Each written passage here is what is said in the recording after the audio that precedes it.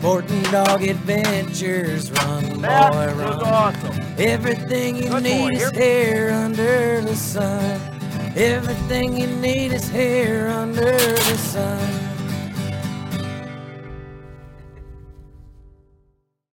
The Sporting Dog Adventures podcast is proudly brought to you by Sagi Acres Retrievers. Whether you're looking for a black, yellow, or chocolate Labrador Retriever puppy, please check out our website for more information at www.sagiacres.com. You can also email Jeff at sportingdogtv@gmail.com or call 262-215-9683. And remember, everyone deserves a Sagi dog. It's Jeff Fuller from the Sporting Dog Adventures podcast, and I need a little help. Please stop what you're doing and give us a 5-star rating. Follow us on the platform you're on. Give us a thumbs up. And above all, share our podcast with your friends and family. Our podcast will grow even more, and we can get more people involved in the sport we love with dogs in the field. Hey, welcome to the Sporting Dog Adventures podcast. I'm your host, Jeff Fuller, and I am here on a blustery day in April. I love Wisconsin, but Wisconsin, I hate your weather. We are 35 degrees today. We are running about 30 to 40 mile an hour wind, and I never thought I'd have to worry about wind chill when I am almost done with my first group of dogs, but that is where I am at. I wanted to talk more in depth today about training and our training process and where we're at. At the conclusion of this video, I'm going to actually show a video of one of our dogs running where they're at in 2 months, where the dog is going to be seated. The dog is going to be released by its name, go out, pick a bumper up, and then come back and give me the bumper. It is something where don't look at training as taking dogs out and getting them to retrieve. Don't look at it as getting them on birds. Look at their building each step of where we're at. We're now 2 months in. We've started our field work. We have our dogs through their trained retrieves, through their conditioned retrieve, whatever you'd like to call it. And they are at the point where I have built their retrieves so that they are solid on their obedience. They're solid on releasing on their name. They're going out. They're picking something up. They're coming back promptly, coming in, sitting at heel stylishly, and then giving you the bumper. You will have different issues when you do things like this. Again, we're in week 8 of a gun dog program. You will have dogs that get stressed where you will see them because you've done obedience where they're looking up at you and they're not actually looking out. You have to make things fun for them if they get to the point where you can tell they're under duress. The first 6 weeks of dog training is very hard on the dog, and it's honestly hard on the trainer. You're working on all obedience. You are trying to teach the dog that, yes, they have all this ability, that we're going to harness that ability and they're going to work for you. You're teaching them how to learn. You're teaching them how to get praise. You're teaching them, most importantly, how to not get pressure and to turn pressure off if they do something that you don't want during your training process. So this is a time when we are letting the reins go a little bit. We are showing them that work is fun, and we're getting into that last month where we're going to go into all field work, all stuff that is applicable to hunting. We're going to start doing more difficult single retrieves. We'll start doing double retrieves where they're picking something up, coming back, you're healing them, they're picking the second item up, and you're getting them in that position where it's more a hunting type atmosphere or a competition type atmosphere if that's what you're looking for. The big things that we want to do is we want to make sure that when you are getting through different parts of your training that you're proofing them. You want to make sure that once you've got your retrieve built that the dog is, like in the video that we're going to have after this, seated, releasing on their name, going out, coming back, and finishing a retrieve. Once you get to where dogs do stuff on land, then you put them in the water. And it is something where when you have a dog that comes out of the water, it's natural for them to want to spit a bumper out and leave it because they want to shake. What you do is you're proofing that, yes, your conditioned retrieve is done. At this point, I am at the point where if a dog comes out and they drop a bumper, I'm nicking them with the collar, telling them fetch, and they pick it up. That prevents them from doing it in the future because they realize they're going to be corrected if they do it in the first place. If you have points where your obedience isn't up to muster, where the dog is dropping items and not picking them back up, you need to take a step back. Too often we are in training, as I'm being mauled by a dog named Scarlet. Too often in training, dogs are struggling, but we're in such a zeal, such an excitement level because our dogs are working in the field that we want to push through and not fix things because now we're doing fun stuff. Don't get me wrong. The last month I have dogs in for a 3-month program. It's fun. We're now teaching. The dogs are learning. You're getting to see them work in the field. There's very little having to bend over and wrestle around with the dogs to get them in the right position. You're just fine-tuning everything and getting them so that they're to the point where they're running. And this is when it is fun. This is when we enjoy working with dogs as trainers. This is why a lot of trainers will only take dogs in if they are past this point, because they want to get them into the point where you're constantly teaching and you're not having to basically have to even handle the dogs much because they are out there learning concepts. Now's the time that's fun, but if your dog struggles, realize it's not on the dog. It is on you. The dog is struggling because you are shortchanging them somewhere. So always make sure you take a step back, work on things, and fix it. When we start getting dogs into the water, also realize if you have an issue with something where the dog is in the water, we fix things on land, we prove things on water. We can't fix your trained retrieve and make a dog where you're handing them a bumper if the dog's out in 8 feet of water. So if you have a struggle with a dog where they are in the water, step back, get them to the point where they're finishing something up, and then fix it so that you are getting them so that they are solid before putting them in the water again. This is how we are going to get them to the point where you have them so they're going to progress. If you skip these points where a dog is, Memphis wants to be part of the show. If you skip these points where a dog is struggling, what'll happen is you're going to fall apart. The dog is going to get to the point where they aren't doing what you want them to do. And your training is going to basically keep building and then at a point just fall completely apart. You have to build this base. You have to get these dogs to the point where they are no longer struggling in these positions. And then you keep on building up. This week, we're going to work on finalizing our retrieve. We're going to work on the dogs being in the water and finishing the retrieves in the water. We're going to let Tank out of the crate. He was in the DCT kennel. He was sleeping, actually, so I just closed him in, but obviously he woke up with us doing the podcast. We're going to get them to the point where they're picking stuff up in the water, bringing it back, they're holding well, they're doing everything that we want them to do. And then we are going to get them to the Scarlet now wants to say hi. This is Scarlet. And then we're going to get them to the point where we're lengthening out their retrieves and getting them to the point where they're doing their water retrieves in that 70 to 80 yard mark, and their land retrieves in that 80 to 100 yard mark. These are times when now you're going to need either a bumper launcher or a person to throw bumpers for you, but you're not going to be able to just do hand throws. You'll see someone that only trains with hand thrown bumpers with dogs, where they'll run out and they hit a brick wall at about 40, 50 yards because that's as far as you can throw them. You want to make sure that the dogs are stretching out past that. If you have a dog that is struggling, stretching out past that, we'll cover that next week. But this is the week where we're going to start having someone else throw. You can have them blow a duck call or yell, hey, hey, hey, throw a bumper, shoot a primer pistol or a 20 gauge shotgun so that they hear the shot. You're putting everything together now. So work on your longer marks, work on your perfected retrieve, make sure your obedience is spot on. And then if you have a good week here, you can continue to progress. But if you have anything that's a struggle, you have to step back. I always have, like today, a day when the weather's not as good or you're short on time or you just want to work on fundamentals. But I'll have a day where I take a step back. I work with the dogs on the retrieve to make sure everything is perfect and then try to step forward. The other thing that I want you to work on this week, you're going to start putting birds out for upland training. Imagine going down a straight line. You're going to put birds on both sides.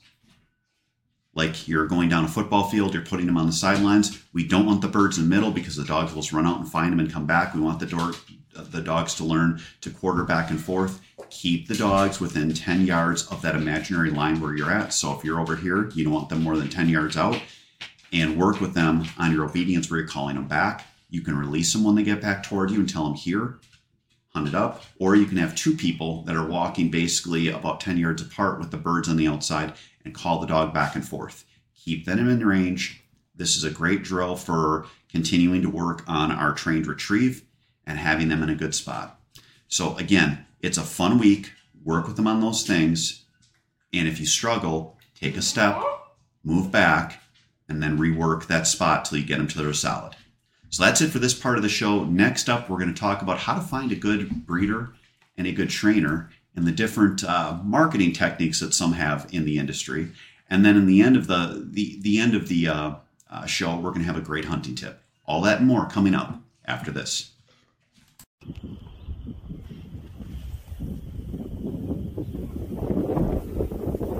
Belly.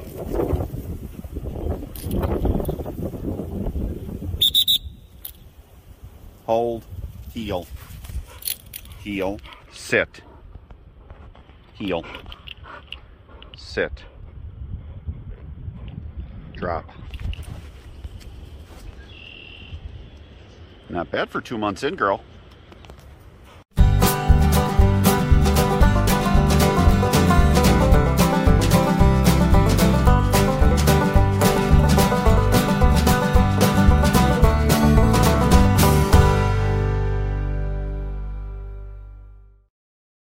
Welcome to Boucher in Janesville, where customer service is our #1 priority. Our customers come back to us because of the experience that we provide for them. We're here to make sure that we find you the right car, one that fits your budget, and do so in a timely manner. When we say we ride with you every mile, it means we care about you and how you are treated. Estamos con personal que habla español en los departamentos de servicio y venta. Our certified technicians are here to help you with all your service needs. Visit us today at Boucher.com. At Boucher, we ride with you every mile. Dog kennels can be beautiful. That's the basis on which we built DCT Kennels. We give you the opportunity to have a beautiful kennel that blends seamlessly with your home decor while providing a safe and comfortable respite for your dog. Visit dctkennels.com to see all of our custom selections and start building your dream custom doggy credenza.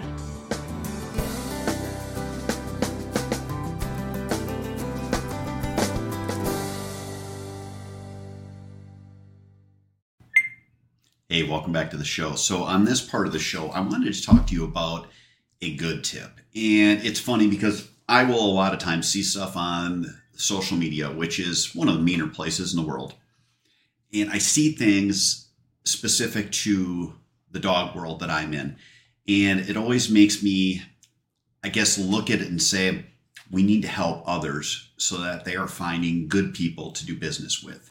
And what I'm going by, or what I'm talking about with good people, is when we look at talking to prospective kennels, whether it's for a trainer or it is for buying a puppy, there's one rule of thumb I will always have, and that is if you have a kennel that leads with why everyone else is bad, I wouldn't do business with them. And I'm that way, whether it would be for buying a puppy or for doing dog training. I just look at it as if you're putting your best foot forward is pointing out someone else's faults, then you must not have good ideas of your own and a good reputation, because that is what you should talk about. It is something where I don't know if it's just the dog world or if it's just our world in general, but it seems like marketing to many is tearing others down as opposed to talking about what you do well. Not that there's not negative out there, not that there's not people that you shouldn't do business with, but as a business, my opinion is that if you call me and you ask about a puppy, I should be talking about what I do, why my dogs are great dogs, why they have what you're looking for in a puppy, and that should be the focus on my pitch to you, is talking about me and my dogs and what I do in my business. And there are many, many out there that are so quick to point to, well, don't buy one from this person or don't buy one from that person because of this and that and the other thing. And it's kind of tough because, one, if I were to tell you my opinion on other local Labrador Retriever breeders, unless I know them personally, I really can't answer. You would be going by hearsay, by popular opinion, but as far as my own personal knowledge, I'm too busy to worry about what other people do. And I don't have other people that I work with directly. I have one or two kennels that I would refer people to, but I don't have people that I work with directly where I could point and say they do a great job or they do a bad job. So I always tell people, I'm like, it's not for me to form an opinion or give you my opinion on someone else. That's for you as the consumer to find. And it is such that I want you to feel comfortable with me and what I do when you're buying a puppy. And the same can be said for when you're looking for a trainer. I saw a post the other day when it was talking about how certain trainers charge too much. And how dare they charge that much when a field trial pro that's running high-level competition charges almost the same? And it's almost like you don't answer on posts like that because you don't want to get caught up in the drama. But when it comes down to it, when businesses and people that are in business talk like that, what they should be focusing on is how can someone have a good customer base and get people where they'll pay that, as opposed to other people who are unable to pull that rate. And a lot of it comes down to how customers are treated, the product you're putting out, and the reputation you have. And if you have a good reputation and you're doing a good job, you're going to be in that upper tier on what you're charging for training or puppies. And the other thing that I think many don't realize is from a training standpoint, a lot of it comes down to, yes, dog training, especially gun dog training, the first 3 months of training that I do, it's not rocket science, but a lot of it comes down to how you are teaching your clients to run their dogs so they're successful with them. You can have a dog that's great, well-trained, but if you don't teach a client and they're struggling with that dog, that is something that is going to be brought up when people are looking for a trainer. And it's going to be something where you're not going to get referrals for second people because of the fact that you're not being a good teacher as well. Whether you're buying a puppy or you're buying or you're having your dog trained, you want to find someone that is a teacher, someone that is educating you on not only their puppy or your dog that they're training, but why it is an important thing. Whether it's a puppy, why you need a puppy with X, Y, and Z, and this litter would work for you. When it's a trainer, once your dog is trained and going through the process, they're working with you, they're talking to you, they're explaining why a dog runs certain ways, why your specific dog acts certain ways in the field, and how they can be successful with their dog. And also being there for them if they have a question, whether it's a puppy or a trained dog, being there at a later date. So if they have a question, they can contact you and they can ask you questions and you'll actually answer the phone. These are the things that build a great business in the dog world, and honestly, a great business in any business, is having someone that is educating you on the product, standing behind the product, and they're even talking to you about that product, whether it's a car or a puppy or a trained dog, even after you've paid your final bill. So that would be my suggestion for you for your dog tip today. Find someone that has the heart of a teacher. Find someone that is more worried about telling you what they do and why their product is great so that you can get an idea of where they stand as opposed to tearing down others, and find someone that you want to do business with. I try to explain to my clients that there are a lot of kennels in the world, of the dog world, but not a lot of businesses. We run a business. We value our reputation. We stand behind our product, and we try to work with you so that you're successful with your dog, whether it's a puppy or getting a trained dog. You want to make sure that you're successful in the field, in the home, and that you are happy with your product. That is what you want to find. So I hope that helps. Next up, we're going to have a great hunting tip. All that and more coming up after this.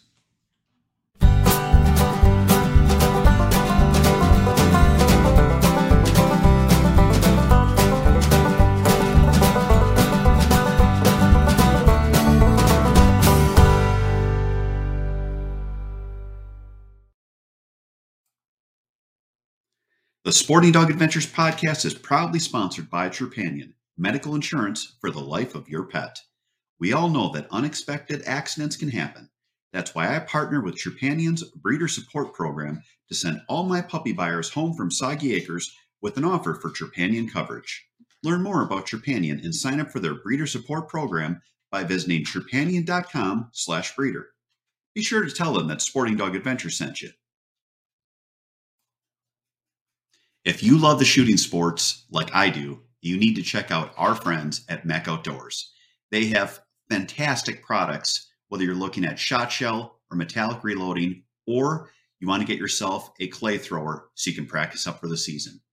For more information, check out their website at mecoutdoors.com. Hey, welcome back to the show. So for our hunting tip, it's all about preparation. The last few years have been really tough for getting hunting gear when it's crunch time. I've started going through my hunting gear now, whether it's decoys, ammunition, my shotguns, my clothing, and putting myself in a position so that I can find stuff now so that I'm not scrambling right at the end. I just recently went through all my decoys. It's interesting because I bought a lot of new decoys last year, but I didn't get them until after season. So I'm going through my decoys to make sure what I have is good for the season, which is still, my goodness, we're still almost 5 months away.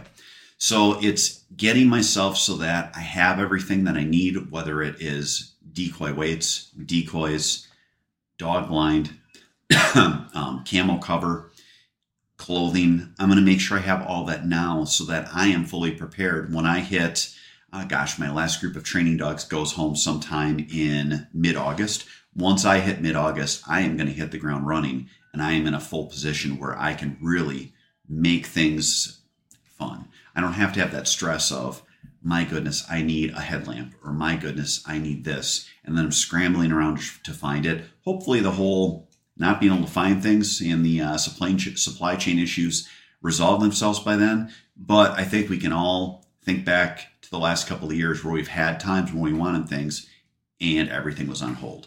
So go through your gear. Make sure it's ready. I know I have a couple of sets of waders I'm going to try to repair. If I can't repair them, I guess I'll get rid of them. But I am going to try to repair a couple of sets of my waders to get them so that they are leak-proof this year. I'm going to try a few different things too where they're weeping just to see if it works.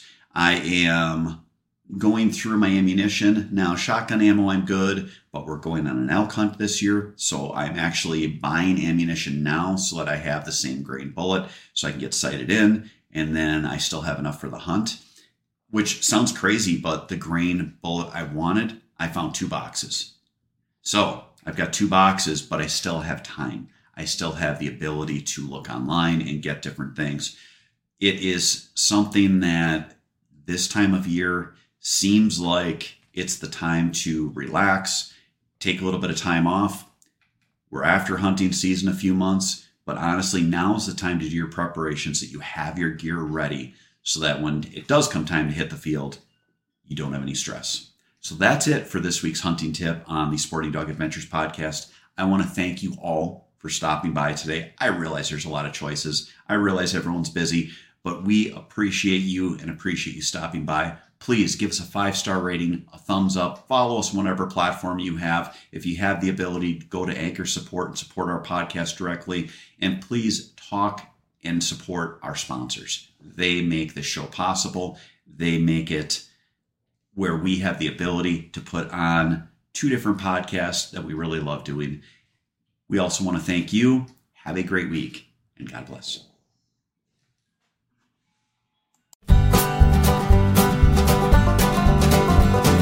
Sporting